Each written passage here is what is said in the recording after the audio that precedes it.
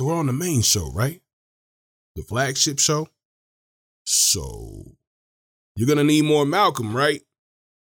Ah, yeah.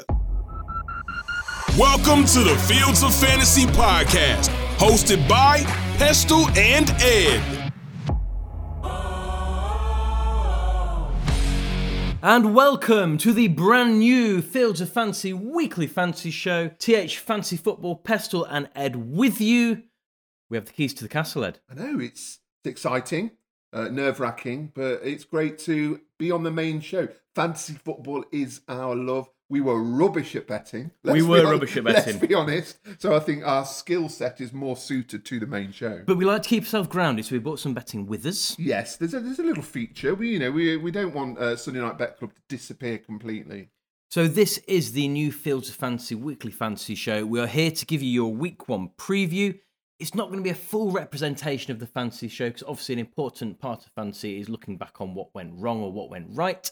But we're going to give you a preview to week one. We've got a few guests joining us as well remotely for talking about their My Guys for the 2023 season. We've got some starts and sits. We've got a few new features, we've brought over with us. But yeah, it's going to be exciting, isn't it, Ed? It's just genuinely exciting to be talking about football that is happening this week. Yes. I can't quite believe that it is a long off-season, but I think because we've kept our almost heads in the game over the off-season, it's come round really quickly. I must say I absolutely adore fantasy football, but it's been quite nice this week not to be checking sleeper every half an hour to make sure I'm not on the clock somewhere. True. Our rundown of the Fields of Fantasy shows then. This is your weekly fantasy show that will be dropping every Wednesday morning. On a Friday, we'll be back with you with Fantasy 5, which those of you familiar to our product will know is our 10-minute fantasy food for thought. Just a little quick bit of a dip in for a few key pointers for the weekend. And then very exciting on Saturday, the DFS show is back with Johnny B, Dowie and Riku as we look to continue to build DFS within our fantasy football community. And we'd also like you all to obviously get involved with the DraftKings weekly competition as well to win some cash money and make sure that does not go back into Dowie's pocket, because it's annoying just how good at DFS that man is. I know. I think I won once last year, and I basically it's great. It's great. You can fund whatever you want to fund. Well, my next week's DraftKings, and then lose it all again. Yes. Most exciting though, we have lots more Malcolm for you. So without further ado, shall we get into, are you excited, Ed? Week 1 NFL Fantasy Football. Sits of the week. Looking then at our sits of the week. Firstly, we'll have our injury report. Few players that we need to be watching at this point. So at the time of recording, a few question marks over a few players. So for the Broncos, Jerry Jeudy we know is out and he's going to be out for a few weeks. So you may want to pivot away there if you have spent a bit of draft capital on Jerry Jeudy. Colts, who knows what is happening in the Colts running back room, but currently Zach Moss has also been spotted at the training facility, but with a brace on that injured arm, so he will likely be questionable. Chiefs, Kadarius Toney, big things predicted for Kadarius Toney at the start of the offseason, weren't there? Yeah, it's dark. I think there was so much buzz early on, but it's gone very quiet. I did look back at his fantasy numbers for the end of last season, and they weren't as good as I thought they were after watching Quarterback, where he seemed to be a human highlight reel for parts of that show, didn't he? He did, yeah. The great series. I enjoyed that. We watched that in Spain, didn't we? We did. It was lovely. Yeah. Jets, Breece Hall is probable. Breece Hall will probably be involved far sooner than we expected him to. And I'm going to copy and paste this for Javonte Williams as well. But he's coming back from a big injury. Yeah, be cautious, I think, is the main thing there with what you're doing with your running backs that are just coming back off those injuries. Because they've got Dalvin Cook, they've got Abanikanda. Is he Abanikanda? That one. That one. I think I've got that right. It sounded confident. So they've got people that can play instead of him. So I think they will ease him back. I don't think his workload's going to be much week one. Do you? I don't think it's a hot take to say that potentially the Jets might be a little bit pass heavy this season as well. Yeah, true. Commanders, Terry McLaurin is questionable as well. Once again, someone who big things were predicted for can only be good for one of my breakout candidates, Jahan Dotson, potentially. And a player that I drafted quite a lot, and I think you were semi-critical of how high I was on this player, and it's all come back to bite me because the ageing wide receiver with a hamstring injury, Cooper Kupp, is questionable for week one. I've seen his draft ADP rise over the off-season. I mean, I've seen him go ahead of Chase and Jefferson in some leagues. I mean, that's bonkers. But, Yeah. But yeah, the question mark I always had was fitness with him. When we talk about our starts and sits then, as a general rule of thumb, week 1, if you've drafted them with some of your higher picks, so round 1 to 5, maybe 6, you start them. The only exception for that is injuries. Now, Cooper Kupp, if he is suiting up at the weekend, you're most likely going to start him. He is worth that gamble. Cooper Kupp playing for a quarter is probably going to be more reliable than Van Jefferson playing for the full game. True. But temper your expectations. At the same time, look at some of those other options you may want to invest in if you want to get the edge over the Cooper Kupp owner, or if you have Cooper Kupp and you want to have yourself that backup if you've not got that depth already. So, looking at our sits of the week then, I've got Jets running back Breece Hall. I've already said he may be slow to hit that value. So I would wait to see how that shapes up. I think getting towards the end of the season, it's going to be a clear start every single week. But at the moment, he's probably going, around round 3, 4 at the latest in drafts. You may want to build that injury projection into what you're thinking. Eagles running backs. I want to see what's happening there with Swift and Rashad Penny. Gainwell appears to be the RB1 as well. So who knows? I've been far more confident starting Kenneth Gainwell, who I spent a very late pick on as a flex spot, than Swift or Penny, who are going a little bit higher, just because I feel that Gainwell's a little bit more clear-cut at the minute. I'd really struggle to put them in an order at the moment. I think you could literally throw them up and see what happens, because who is 1, 2, 3? And you're exactly right. It will take a couple of weeks for it to come out in the wash. What you kind of touched on there as well is we don't actually know anything yet. We know what happened last season, and the same reason if you don't draft last season's best team, we do need to see how a few things shake out. There are obviously going to be some guaranteed star players in there, but there's also some situations we need to watch how they develop over the season. And then someone I drafted quite a bit on and got at a value, fortunately got him in that flex region, but Marquise Hollywood Brown at the Cardinals as well, that QB situation is concerning. I mean, Cardinals, I was looking for the Sunday Night Bet Club. One of the bets I was looking at was for a team to go 0-17, and the Cardinals, at the moment, look nailed on for 0-17. I mean, what a mess. They look to be gearing up for tanking, don't they? Yeah. I can't imagine Kyler Murray is going to be rushed back at all. No. There is no point. And also, the Commanders' defense, I think, might be a bit feisty this season as well. So Hollywood is one that he may have value later in the season. I'm not confident starting week 1 if I've got better options. Anyone you're looking at as sits? Yeah, just another one to add into the mix is Jamal Williams. And now he's somebody that you might be tempted to plug in. He's probably someone sat on your bench, and you're thinking, well, Alvin Kamara suspended, Jamal Williams is going to get an increased workload, which I'm sure he will. But the reason I'd temper your expectations this week is because he's up against the Tennessee Titans defense, who are an elite defense against the run and also the pass. They've got the likes of Jeffrey Simmons. They've got some big names on that defense, and I think Jamal Williams will struggle against them. So I think he will get an increased workload. He'll get more snaps, but I would temper your expectations with him this week. My bolder sit of the week, and I think probably is my sit for the first 2 or 3 weeks as well. And that's someone who's a lot of people are very, very high on, especially after a couple of good preseason appearances. That's Anthony Richardson. So I think if you've drafted Anthony Richardson, I've not drafted him anywhere in redraft. He went a little bit too high for me. But if I had drafted him, he would likely have been drafted later. So I would likely have a QB2 if my bench allowed in redraft. Will he start slow? I mean, Hurts took a while. Jackson didn't hit points-wise in his first few starts. Allen was very inconsistent at the start of his career. Or will he be Cam Newton-style rookie? Will he hit the ground running, literally? Will he be phenomenal for fantasy from the get-go? I would personally wait and see. And there's a couple of those I want to talk about in my starts of the week where I would possibly pivot to quarterback-wise, and players, personally, I would have taken as backup and insurance policies if I drafted Anthony Richardson. Agreed. I'd say the likes of Cam Newton are the exception rather than the rule. Normally, quarterbacks take a bit of a while, especially, I mean, not all quarterbacks start game 1. It's only a more recent phenomenon, really, in the NFL, isn't it? So, but most of them take that while to adjust. So, yeah, I agree with Richardson. And I'm sure there are some people listening now who are going, absolutely not. The boy's going to be a star. I wouldn't dispute that. As a viewpoint, I would more than happily be proven wrong on that. But I say there are other players I'd be more confident giving me good value week 1, 2, 3 possibly. Next up then, let's be more positive about some of our outlooks for the week. Starts of the week. First up, I'm going with a player that I've drafted where I have the opportunity to, and that is Khalil Herbert, the Bears running back. At the Packers, who aren't the best against the run, and once again, if Jordan Love isn't what he's going to be hyped up to be, Bears could find themselves on offense quite a bit and might want to be running the ball quite a bit. Similar situation for J.K. Dobbins as well. At the Texans, expect the Ravens to be on offense a lot against the Texans. And Dobbins, I think he's going to be in the passing game a lot more this season.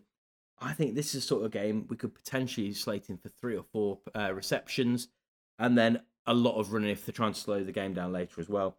And he needs to prove himself this season. He's made a little bit of fuss, it seems, in a professional way behind the scenes, but I think he's going to be able to prove himself. D-Hop, I think, is a cheeky little start this week. Once again, if you've got DeAndre Hopkins, you can probably draft him as a wide receiver 3, maybe 4. At the Saints, who he absolutely lit up last year for the Cardinals for 33.9 points. So he's got previous against that defense. Tyler Higbee is one of my players as well for potentially a bit of a pivot if you have Cooper Kupp. He's someone I got a lot as a security tight end in best ball and someone that I think is going to be a fairly steady tight end option this year. The Seahawks weren't great in coverage against tight ends last season. Last season, I know, but that's what we've got to go on so far. And if Kupp's out, those targets got to go somewhere. Van Jefferson's someone I did draft a lot later, but I think I'd be more confident in Higbee's workload going up than Van Jefferson being a really usable wide receiver. Yeah, I'm not convinced by Van Jefferson. Who are you looking at for your starts? Yeah, I suppose I was thinking of one, but then I kind of thought of them as a collective, and that's the Packers wide receivers. So I'm thinking Christian Watson predominantly, but also Romeo Doubs as well. They're against the Bears. They're at the Bears, whose defense last year was shocking to say the least. Again, they've made upgrades. I don't think they're significant enough to make a huge difference. Watson really lit up the last meeting between the Packers and the Bears. He made some big plays. Yes, Jordan Love is an unknown factor to an extent, but I still expect Watson to be heavily involved and get at least a touchdown. So yeah, just if you've got Dobbs or Watson languishing on your bench, then I'd plug them in this week. Speaking of plugging in, 2 players that would be in my reckoning if this were a Fantasy 5 show for plug and play QBs this week, and looking at those potential pivots away from someone like Richardson. 2 players we've spoken about a fair bit. That is Mr. Kirk Cousins, who's at Tampa Bay this week. High volume passer against the Tampa defense, who tend to do quite well against the run. And then also Geno Smith at the Rams. I don't fancy the Rams defense this year. I'm not sold on what they're going to be doing offensively as well. So Geno could pop in week 1. I think this is a good occasion, to go for maybe a safer floor with a player like Geno or Cousins than take the gamble on someone like Richardson. Am I being too cautious? No, I don't think so. I think you've been sensible, Mark. I am a sensible soldier. Next up, something new, Ed. We've got a nice new podcast. We've got a nice new shiny logo for the whole of Fields of Fantasy. Would you like to hear from our new sponsors? I am genuinely on the edge of my seat. Malcolm, do a plug for us. Fantasy football is all about collecting the best roster of players, so why not assemble your roster at home with some help from Stateside Sports? With over 30 sports trading card products in stock right now, Stateside Sports is the best place to grab the latest releases in sports trading cards. Collect autographs of your favorite stars, rookie cards of the hottest prospects, and rare super short print cards to make your collection as unique as your fantasy team.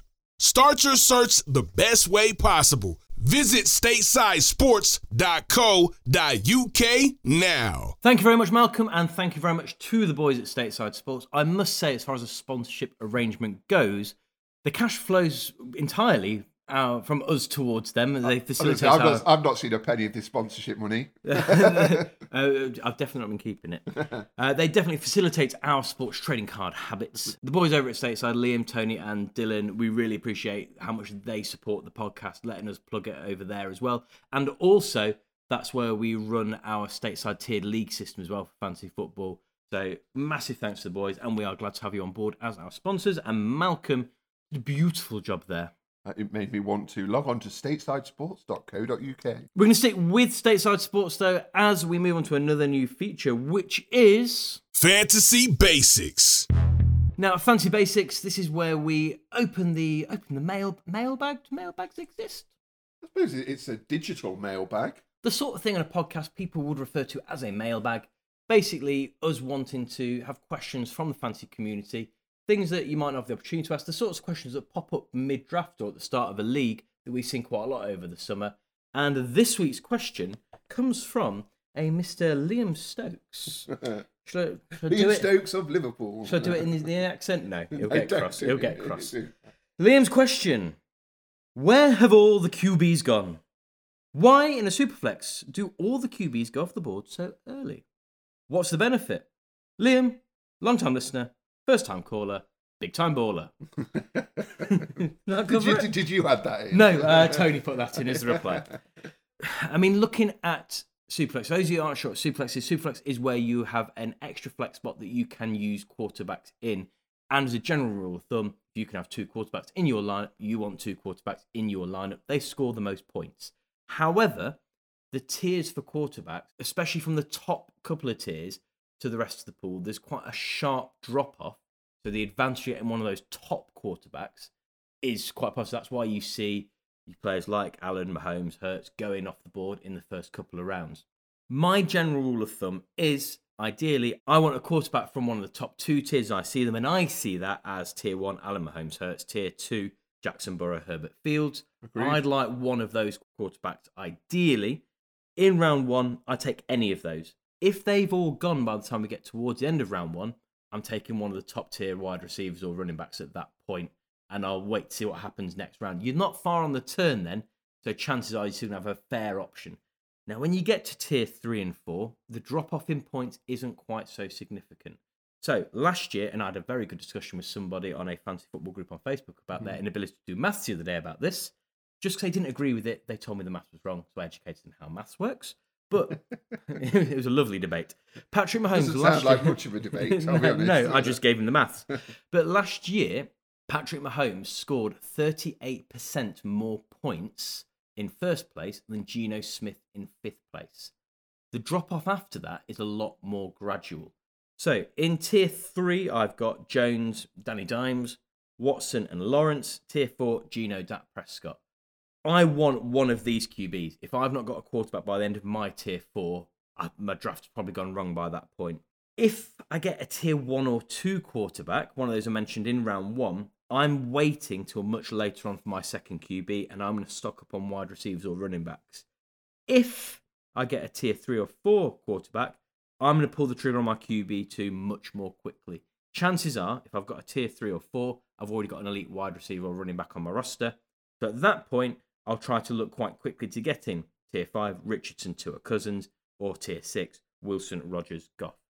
Now, this is just how I like to go about it. This is not the only way. There are lots more tactics. I mean, anyone else could get injured and it screwed my whole team anyway.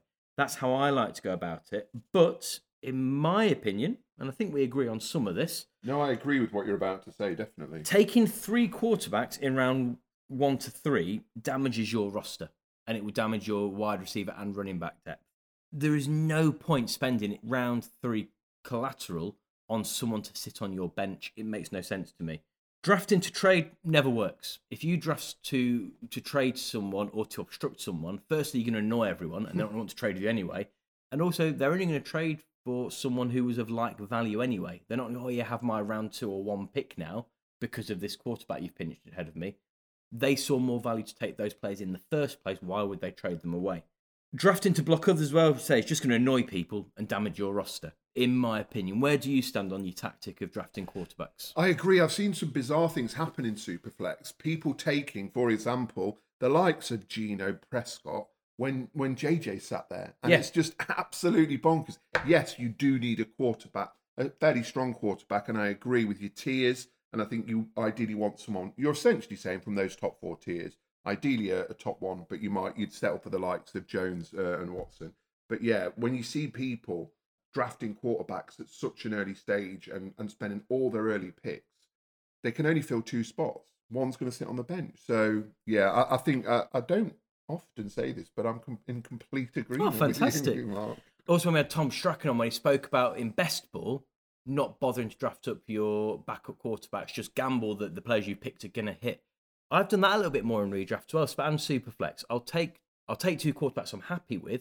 Chances are by the bye weeks, a quarterback's got injured and I'll be active on the waiver wire and try to pick someone up. Or I'll just ride those 2 weeks out. You don't need to win every week to get into the playoffs. And by the time you get to the playoffs, there are no bye weeks anyway. So that's where if there's value on there, yes, I'm going to take a third quarterback, but I'm not worried if I don't get that. Very mature approach. I am, once again, very sensible. So that was our question from Mr. Liam Stokes. And remember, send those questions in to us. Where can they send them, Malcolm? th_fantasy_NFL on all social media platforms. And also remember, if you're thinking, should I ask this question? Malcolm, what is the motto we live by? There ain't no such thing as a stupid question. A good point. Well made, Mr. Malcolm. Next then, a brand new feature, but also a feature that is a one-off for this show, but we will revisit at the end of the season, and a feature that we are very lucky and privileged to have lots of really good guests that have joined us for as well, and that is... He's my guy. So a staple of the fantasy football and terminology we hear a lot is someone who is my guy, that player that you draft at all, not at all costs, someone you see as a good value, so happy to draft at that cost.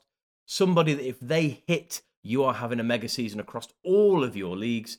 A player that you have maybe hyped up where others may slightly question. A player that you are 100% confident has got it all and is going to have a fantastic season and help you win championships. And that is when we refer to my guys.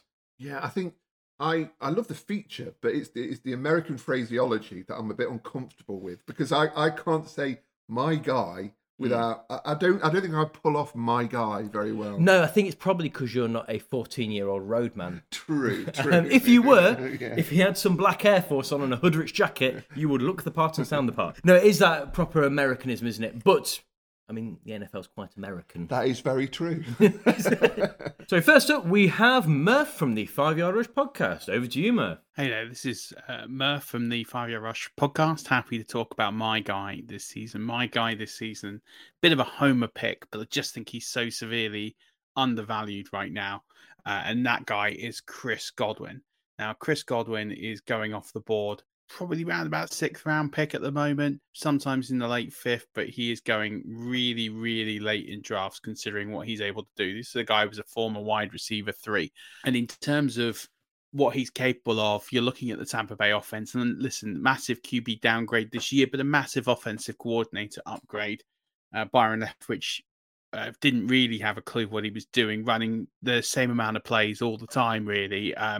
Always sort of running on first down. The Buccaneers ran the most on first down, which also led them to having the worst rush success rate in the NFL last season because it was so predictable by design play. I think with Dave Canellas coming in, you're going to see a very, very different offense. More aerial attack, more sort of QB movement as well. So when it comes to Godwin, especially with the fact that Russell Gage has gone down, he's out for the season. If you're looking at the other guys on the roster, there isn't really that many guys that are going to operate in that sort of short to intermediate phase of the field. So Cade Otton will get a touch of an increase as the tight end, but Godwin's going to see a lot more targets. I've got Godwin down for 130 targets. I've got him down for a tad over 90 receptions, 92 receptions, and I've got him going for just under 1,000 yards at 987. So you're talking about a guy who's looking at 1,000 yards roughly and 92 catches. So in PPR formats, he's going to be highly valuable, and he's going in the 6th round in ADP. Touchdowns is going to be a bit of an issue. He's not going to score a load. I've got him down for 5 this year. It's not a huge amount of touchdowns, but do think he's going to be really consistent, very solid floor. I have him going sort of in that mid wide receiver 2 range, and you're paying wide receiver 32, wide receiver 33 price at the moment on him. So just seems to be excellent value. So for me, he's definitely my guy. He's the guy I'm picking up in almost all of my drafts because I just think the value is too great. And with that safe floor, especially if you're reaching for high upside players early or even late on, to have a really solid wide receiver 2 there in Chris Godwin, and getting him at wide receiver 3 or even wide receiver 4 on your rosters and drafts. It's just amazing value and one that's going to pay off big time. So watch out for Chris Godwin this year and make sure you draft him in as many of your drafts as possible. Now, we spoke about the Bucks, didn't we? It was our last of the deep dive shows, and listening back to it, we were quite harsh on Evans and Godwin. We were quite scathing, yeah. But I think that's because of what they'd been hoped to be and what they could be with a proper quarterback, I think. But I think the key thing we've said is that value, isn't it? We spoke a few times in the off-season about you're not drafting wide receiver ones across the whole thing. You're drafting depth for your squad, and Godwin's good value there, isn't he? Yeah, Murph's convinced me. I think I'm regretting not picking up Godwin. So, yeah, there's a good option there and someone who could be solid and does have the potential to give you those upside weeks as well, I think, doesn't he? Yeah, he's a quality player, Godwin, and the stats that Murph projected, I think, are pretty spot on. Next up, someone who is bordering on friend of the show levels now. His second appearance on the show. 3 times, do you have to be a friend of the show? I think we should set that benchmark, correct. To be fair, he's given us an absolute boatload of shares on social media. So I'm going to put out there, Rich, friend of the show from Dynasty Island, with his My Guy. Up you go, Rich. My Guy for 2023. He was the wide receiver 8 in 2021. Last year, he finished as the wide receiver 28 overall. That was despite being 8th in targets. It was because he had 0 touchdowns. If we'd give him his career touchdown rate of 7.8%, he'd have finished as the wide receiver 19. And that was with a rookie quarterback under center. Yes, of course, I'm talking about Deontay Johnson. I'm expecting him to take a step forward and regress to the mean in terms of that touchdown numbers. But this whole offense is going to take a step forward in year 2 with Kenny Pickett under center. He is currently the wide receiver 33 in ADP. You can get him cheaper than where he finished last year, and that's despite us expecting to take a step forward. He is going to be top 10 in targets again this year, and he has got top 5 upside. Yet you can draft him as your wide receiver 3. An absolute steal. 100% My Guy for 2023. Yeah, I buy into it. I don't like Deontay Johnson. but Rich makes a good case. I would not. Is it because he's a Steeler? Probably. Probably that's a big part of it. And I don't tend to draft Steelers. The only Steeler that I've picked up in a few places is Pat Freiermuth. Yep, same here. But the rest I try and steer clear of, and I think that is purely for being a Bengals fan. So it's those biases that potentially derail us, isn't it? Yeah, agreed. We throw stats and data out the window because we just don't like someone. Yeah, that positive regression is a key thing there with those touchdowns. He will not have no touchdowns by the end of the season. No, I'd be happy if he did. Absolutely over the moon. And yeah, that positive regression is a term we hear quite a lot. Regression, we're always thinking about things going down, but that positive regression doesn't mean you're going to progress and make a leap. It means you will return to the baseline you have previously set. So, yeah, everything he's saying there is logical. And to be fair, Johnson, I have not drafted a lot of, but it's probably been a steal for people that have taken him where he's going. Next up, we have Matt FF Dynasty. Hey everyone, this is Matt FF Dynasty, and my guy for the upcoming 2023 fantasy football season is none other than J.K. Dobbins, running back for the Baltimore Ravens. Now, Dobbins is a guy that I loved as a prospect going back to 2020 when he was selected in the NFL draft. Didn't get a starting opportunity until after the Ravens bye week, but from week 9 until the end of the season, he was the RB9 over those stretch of games, showing the talent that he has. Then sadly suffered a knee injury, ACL tear for the 2021 season, missed all that year, came back last year but didn't look 100%, but we do know it takes time to come back from those ACL tears for running backs and to get back to 100%, so I'm not too worried about that, and I feel like this is going to be the year we see J.K. Dobbins back to 100% healthy. And then obviously coming into a new look offense, moving on from former offensive coordinator Greg Roman, bringing in Todd Monken. As I say, new offense for J.K. Dobbins. Lamar Jackson's now being paid. He's got the license to throw the ball much more in this offense. They've brought in more weapons, guys like Zay Flowers during the NFL draft. Odell Beckham coming in as well. They've obviously got the stud in Mark Andrews from previous years. That's just going to create so many opportunities for J.K. Dobbins in the running game. Defenses already have to worry about Lamar Jackson and his legs. They've now got the added worry of his arm as well and throwing the ball much more. That's just going to create so much opportunity for J.K. Dobbins. And I feel like he's such a great value right now in redraft. Looking at his current ADP, going around that RB20 range, I'd be shocked if he doesn't outperform that ADP and quite comfortably as well. I think he's a lock for at least a top 15, if not a top 10 running back for this upcoming season, with that expectation of added receiving work to an already strong running game that J.K. Dobbins possesses. He's a smash for me right now at ADP, both in redraft and dynasty, currently going around that same mark, RB18 in terms of dynasty. He's a guy you want to get right now before that value spikes, because 2023 is going to be a huge season for J.K. Dobbins. Now, obviously, a very intelligent man there predicting J.K. Dobbins for a fantastic season. Everything saying there is true. The one thing I would add in is I genuinely think we're going to see a lot more from J.K. in the receiving game as well. And what he says is right. It's similar to what we were saying about how the amount of passing, the expectation of passing, I think we said this early in the season, opens up Lamar for more off-the-cuff runs because people will be looking elsewhere. That's the same for JK, isn't it? The fact that people have got more than just the run game to watch now when they're defending against the Ravens. Yeah, J.K. Dobbins is an incredibly talented back, and I think he's proved that. He just needs to have a healthy season, and if he does that, I can't see him not being a top 10 running back, to be honest. No, I think he will be good value. He's someone that I have paired where I've gone later for QBs. I've tried to get a bit of Sanders and J.K. Dobbins together. I think they could be a really good pair of running backs to have on your roster. Next up, we're keeping this in-house for our next guest. Would you like to hear from Johnny B? I would love to hear from Johnny B. That sounded sincere. Johnny B, over to you. How's it going, everybody? It is your boy, Johnny B, and this is my guy for Fantasy Redraft 2023. And yes, I'm going to go for a rookie, and I'm going to go for Quentin Johnston. He is my guy. I've got more shares in him than anyone else in Fantasy this year in Redraft, just because I love where he's falling. He's falling around wide receiver 43 with the likes of Zay Flowers, Kadarius Toney, Brandon Cooks, Gabe Davis, Treylon Burks, Juju. You're looking, at ADP of 100, which is pretty much the 9th round. So I just think he's incredible value for where he is, because I think he could really overperform that. And I know that wide receivers normally perform better in their second year than their first year. But actually, I think this first year could be really good for him. I think Mike Williams is definitely going to fade. That's why they've brought him in, because Mike Williams is not getting the job done. He's only ever had one top 10 performance. The rest of the time, he has failed to beat wide receiver 24, with 3 of those outside the top 30. So his 6 years haven't been that great, and he hasn't showed huge steps to keep moving forward consistently. I'm fading him, and I think everybody should fade him, and they should pick Quentin Johnston, because he has the capability of all the wide receivers in that area to overperform, and it's more the latter half of the season where he really seems to bed in and come through.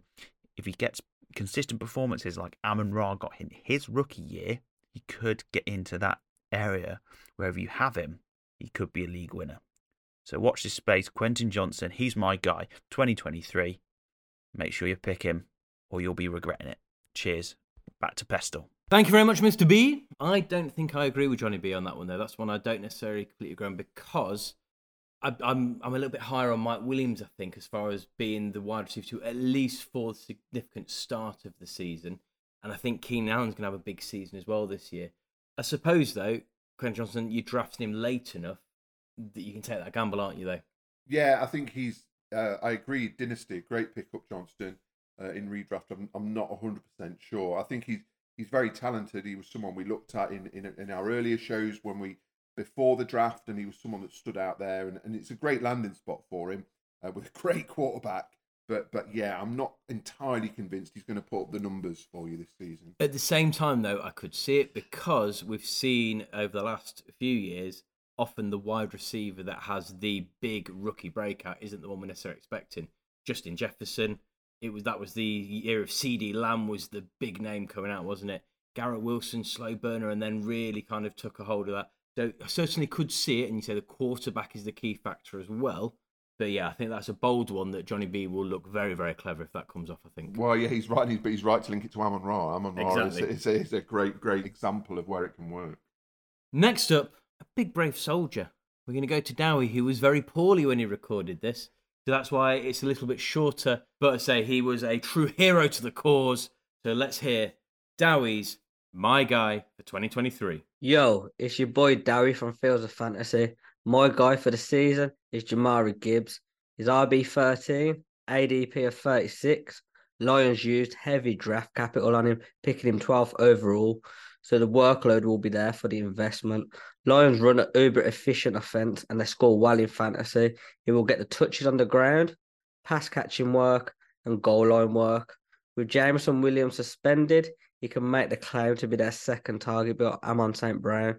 I think getting him around the third round makes him a steal, and I believe he can be a top 10 running back. Well, I've missed Jamara Gibbs. Is he someone that's passed me by? He's Jameer's brother. Oh, Jameer's brother, right, okay.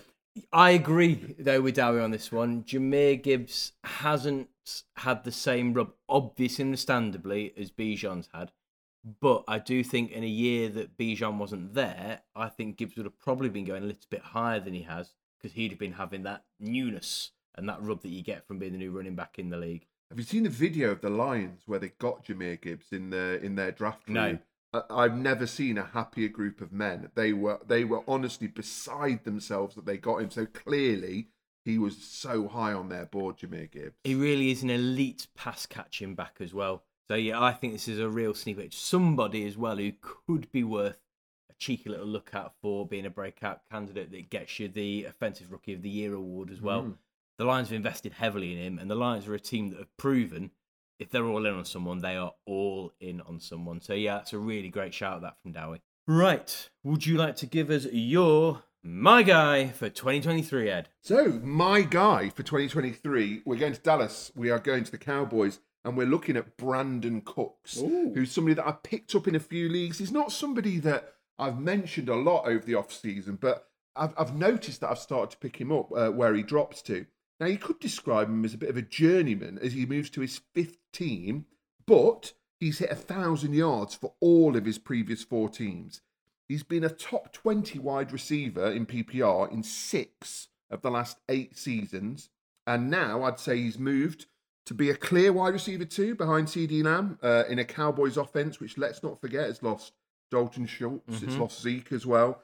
So he's going off the board as wide receiver 40, which I think is insane. I mean, he's going off the board a similar sort of time to the names that were mentioned earlier when Quentin Johnston's going off the board, like Zay Flowers, Kadarius Toney, etc. Even when you take into account his age, he's still very rapid. And the change of this offensive coordinator, who apparently is a bit more run-focused than pass-focused. There was that bizarre talk, wasn't it, about slowing the game down? Yes. Let's get less points. Exactly. So how much of that is Jerry Jones and how much of that is genuine? Who knows? Who knows? Who knows with Jerry Jones? So even when you take those things into account, I think he's going off way too low. I mean, I've drafted him in quite a few leagues, sometimes as my wide receiver too, sometimes as a flex option. But I think he has serious bounce back potential after extricating himself from the dumpster fire that was last year's Texans offense. He moves into, a pretty confident offense with a decent quarterback. And I expect Brandon Cooks to have a big season. So we're going to be focused on Brandon Cooks' bounce back ability then. Yes. Have we created a word there? Where did that come from? Brandon Cooks, for as long as I have been doing fantasy, has always been a value. And I am also high on the Cowboys wide receiver too, but I'm not 100% sure that's going to be Cooks or Gallup. That's true. And I think I've ended up with more Gallup than Cooks, probably because in our drafts you've ended up with more Cooks than Gallup. True. So yeah, I could easily see that I've gone for the wrong pairing of that, but I do think there is definite value in the Cowboys wide receiver too, isn't there? Speaking of Jerry Jones, speaking of the Cowboys though, did you see Jerry Jones talking about the acquisition of Trey Lance? I saw something with Jerry Jones where he was talking on the phone about, was that his... Oh, no, this was different, but this was another one where it was during the draft where he was speaking to his son who played with someone and basically said, what did you think about him? It was almost like he was making things up on the spot. Well, Dak had been asked about it, and Dak said how it came as a surprise, but things coming as a surprise are no longer a surprise in Dallas. Really? And when asked about it, Jerry Jones said, we know what we need to get done, so we just got it done. It was top secret. We told Mike afterwards. Might be Mike McCarthy, the head coach of the Dallas Cowboys. So yeah, I love Jerry Jones as he's like a character in really something is. like Ballers, isn't he? He's amazing. He's a caricature. So last but not least, are you ready for a great big surprise? Let's move on to your. I racked my brains and I thought, who could Mark be high on in drafts? I did nearly pivot to You like Miles that word, Sanders. pivot, don't you? Have I said pivot a lot today? Pivot a lot, yeah. Okay. So pivot. I'll stop saying pivot.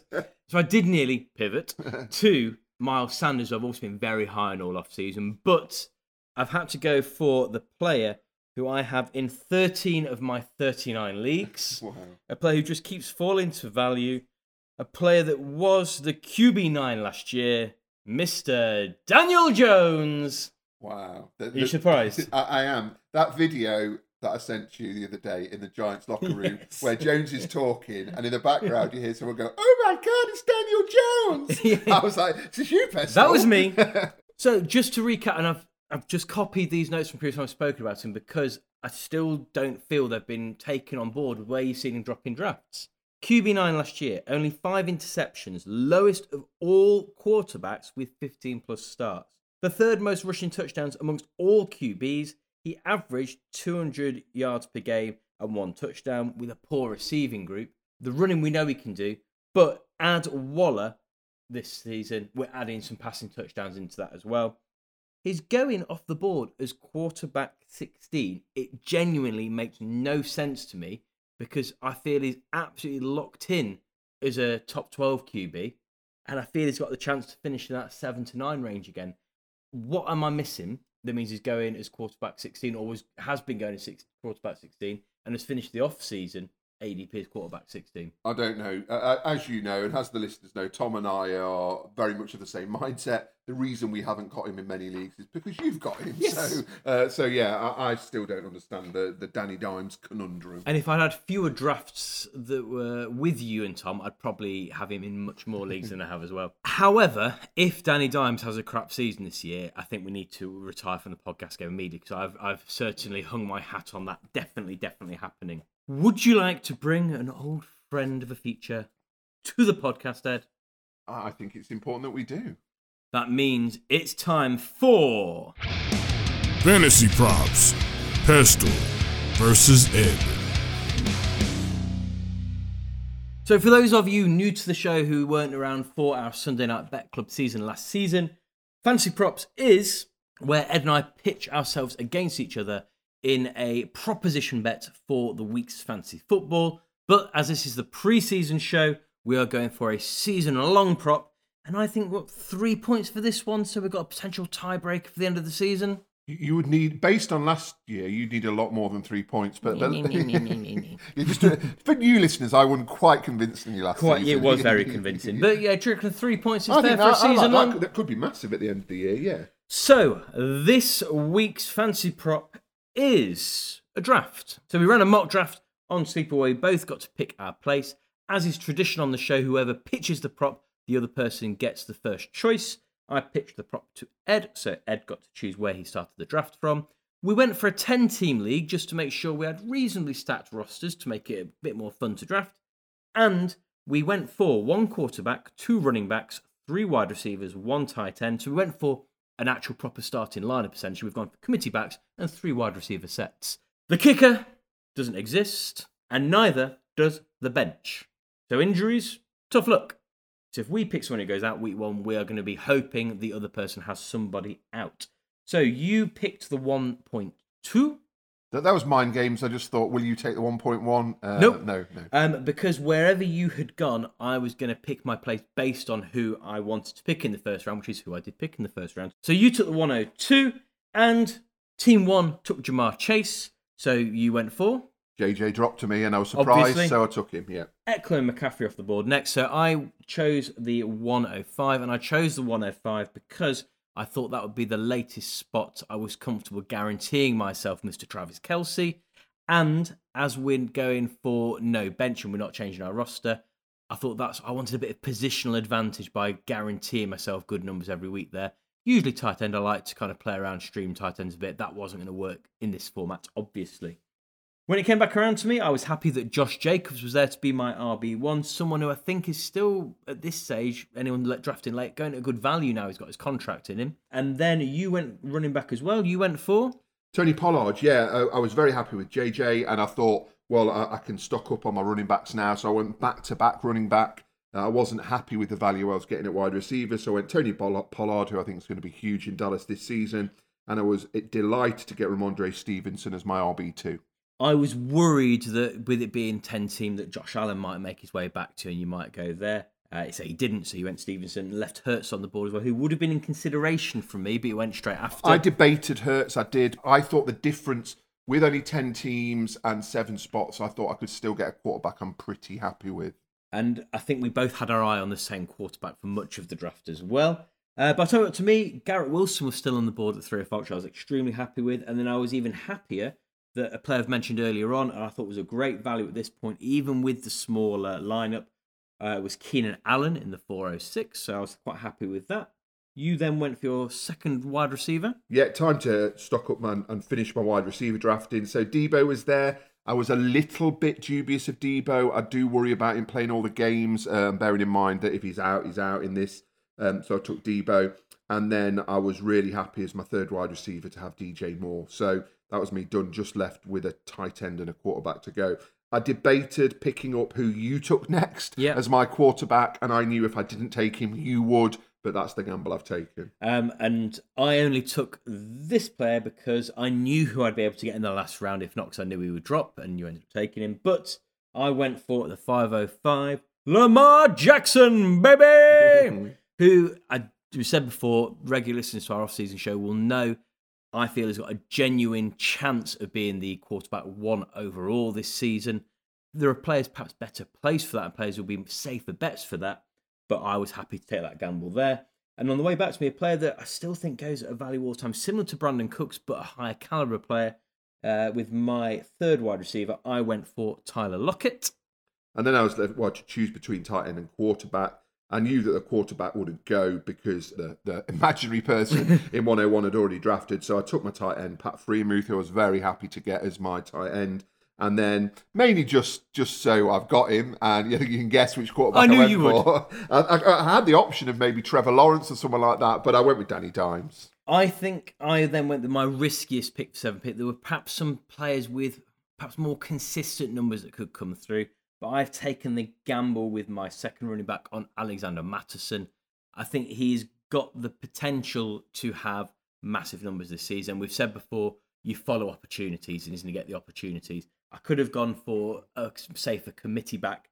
But yeah, that's why I went for my second one. So, Team Ed is Daniel Jones, Jefferson, Deebo Samuel, DJ Moore, Tony Pollard, Ramondre Stevenson, and Pat Freiermuth. And Team Pestle is Lamar Jackson, Alexander Mattison, Josh Jacobs, Garrett Wilson, Keenan Allen, Tyler Lockett, and Travis Kelce. So what we will do then is we're going to save that. We will put a note to look back to at the end of the season for our tiebreaker, if needed, or for me to assert my dominance with 3 more points.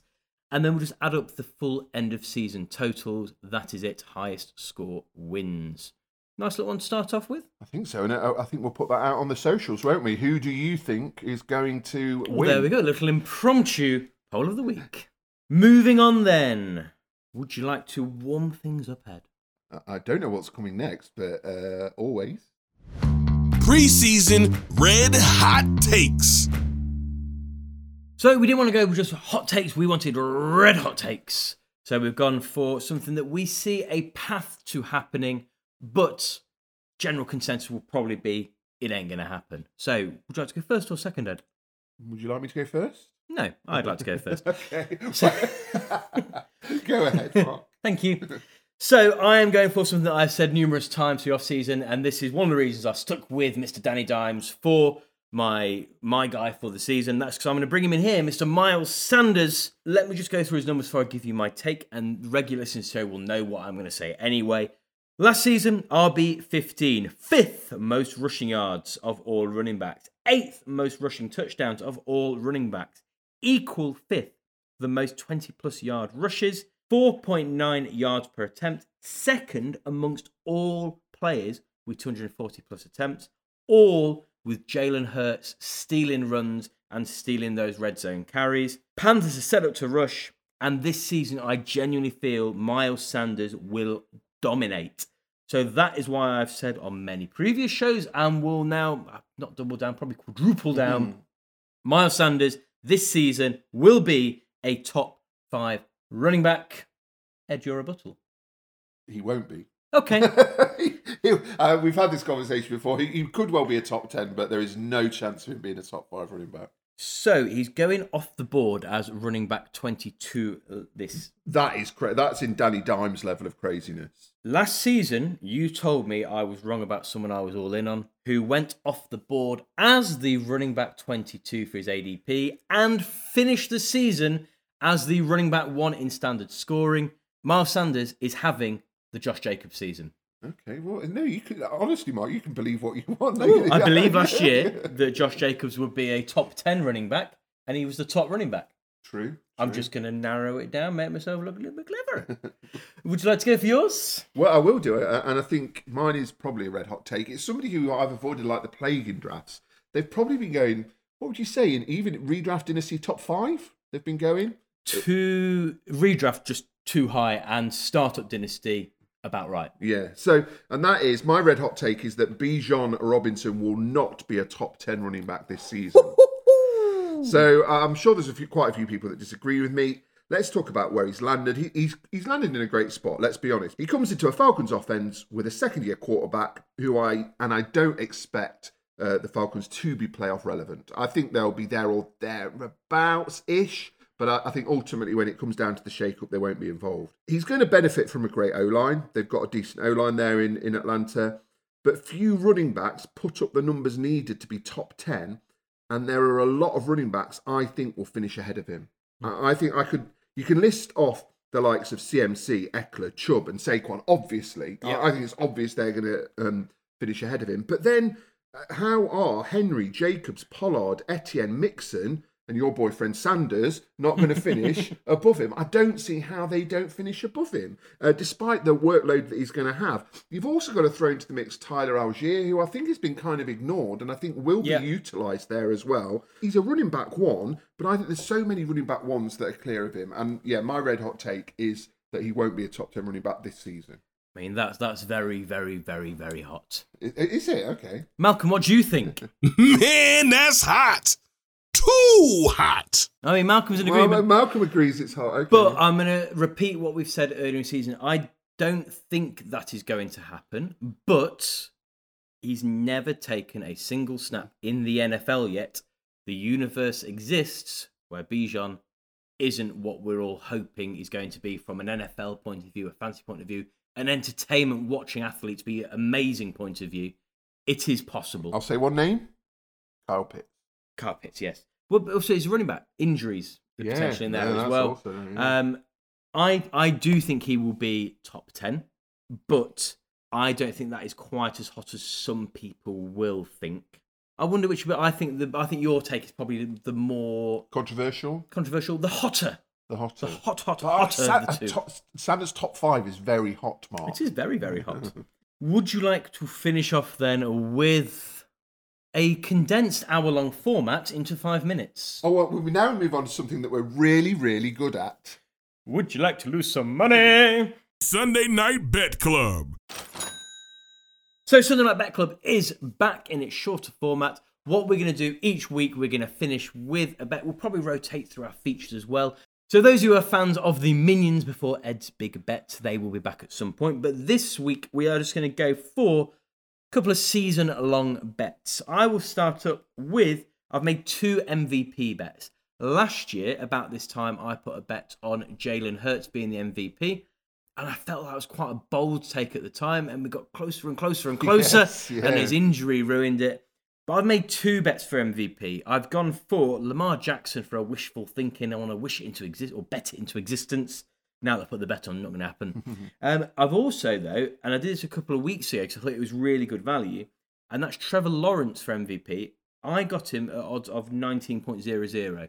For new people to the show, we tend to go for decimal odds betting because it's easier to kind of work out. I don't really understand fractional betting. That's one of the reasons as well. So if you put £1 on, you get £19 back. That's down to 15 now. So that is a shrinking odds. And we see time and time again the MVP not coming from nowhere, but being a player poised to make the leap that then does make the leap. So 2, I think, reasonable shouts there. I agree. I think T-Law is in a team that are almost nailed on for the playoffs in their division. And Lamar, you know, I hope he has an absolutely awful season, but yeah, I think that's a decent outside bet as well. My first bet is similar, and I had a similar bet last year, but Mark Andrews ruined it because he had such a injury-prone season, and that is Travis Kelce to get the most receptions in the regular season. So there's odds of 11.0 there, and he's third favourite, I think. Last year he finished third overall with 110 receptions, and that was behind Justin Jefferson, who got 128, and he was just behind Tyreek Hill, who got 119. Yes, Jefferson is probably on the verge of a 2,000-yard season, and I'm sure we'll scupper this bet, which is why I think he was 5.0 or something like that. I think Chase was up there as well. But I think Kelce at 11.0 is a decent outside bet. He's going to get so much work in Kansas City, isn't he? And he's Mahomes' number one go-to guy across the field. So I think I'm confident he'll be up there. Whether he'll get the most, I don't know. Do you think he's Super Bowl bound? Again, I hope not. I do too, because my next bet is for the Super Bowl to be contested between the Bills and the Vikings. So last year I went Bills and Eagles once again about this time, and I think it was odds of around 35-40 and was looking good throughout the season. Bills Vikings, it was the odds that swayed me. Do I think this is the obvious option? No, not at all. But the Bills are in a position they can make that run. If James Cook has a really good season, they've got it all to work with. The Vikings, we've said before, Kirk Cousins is a very good quarterback. He is not elite for fantasy, he's not elite in the league, but he is very good. He's got Jefferson, he's now got Addison there as well. If Mattison hits, they've got it all going as well. Odds of 81.00 were just a little bit too good for me to ignore. So that's what I've gone for my bet for the Super Bowl finalists. Yeah, I'd say Vikings offense fine, but their defense, I think that would stop them getting anywhere, and that's why the odds are so long. Yeah, definitely. And then the Bills, they've just not quite got there. They've been talked up the last two seasons, and I think maybe the Damar Hamlin last season affected them as they were absolutely trounced by the Cincinnati Bengals in the playoffs. So maybe that affected them. But yeah, I mean, these outside bets, and that links to mine as well, because I've gone for a bit of an outside bet to win the Super Bowl. So I've gone to win rather than contest. And it's the Ravens. It's not, no. It's the Ravens. It's the Chargers, actually. Ooh. I think they're very good value to win the Super Bowl at 26.0. They've got class in every position and are strong on both sides of the ball. Surely they can't have as much bad luck with injuries this season as they did last season, because I think they were unlucky with injuries. Yeah. They had a lot of players out. I think they'll challenge the Chiefs, actually, in the AFC West this season. I think, the same was said last season, but, Herbert is an elite quarterback, and I think he's due a huge season. So, a bit of an outside bet. Maybe, it would have been better in the hot take section. But yeah, I think the Chargers 20 might be worth a couple of pounds. I just feel that at some point, the Chiefs' lack of a bona fide star wide receiver category, it doesn't seem to happen.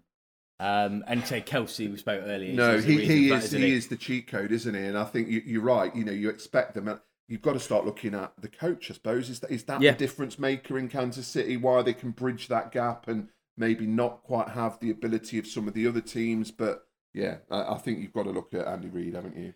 To finish things off then, the hottest of takes, the biggest of bets, the most naive of trying to bet things into existence. My final bet was a cross-sport bet. Mm. The Ravens to win the Super Bowl. Oh, God. And Man United to win the Premiership. The Ravens have got a chance, but United, really hell. I put this bet on before the Premier League season kicked off and got odds of 228.00. I checked last night. They've gone up to 400. Oh, my God. So, yeah. I'm no longer optimistic about that. But I will be over the moon because it will mean that the Ravens have had a really good season. Have you put that bet on? Yes. I put a pound. This is... Look behind the looking glass now. We spoke about all the bets we put on last season. At no point did I ever put more than £1 on any bet, which is lucky because if I had, we'd have lost hundreds of pounds. Minus a lot of pounds. So we shall see how that works out. It's not going to happen, and I'll be very, very sad. But if it does, you'll be very happy. I'll be £228 happy. That will be gone by morning if that happens. Thank you very much to everybody for joining us on our brand new show. We hope you have enjoyed your time with us. We have more new features to deliver to you next week, though. when we have our look back at week 1. And it's time for football. It's time for NFL. It's time for Malcolm to take us home. You have been listening to Pestle and Ed of TH Fantasy Football. For more content, follow TH_fantasy_NFL on Instagram and Twitter.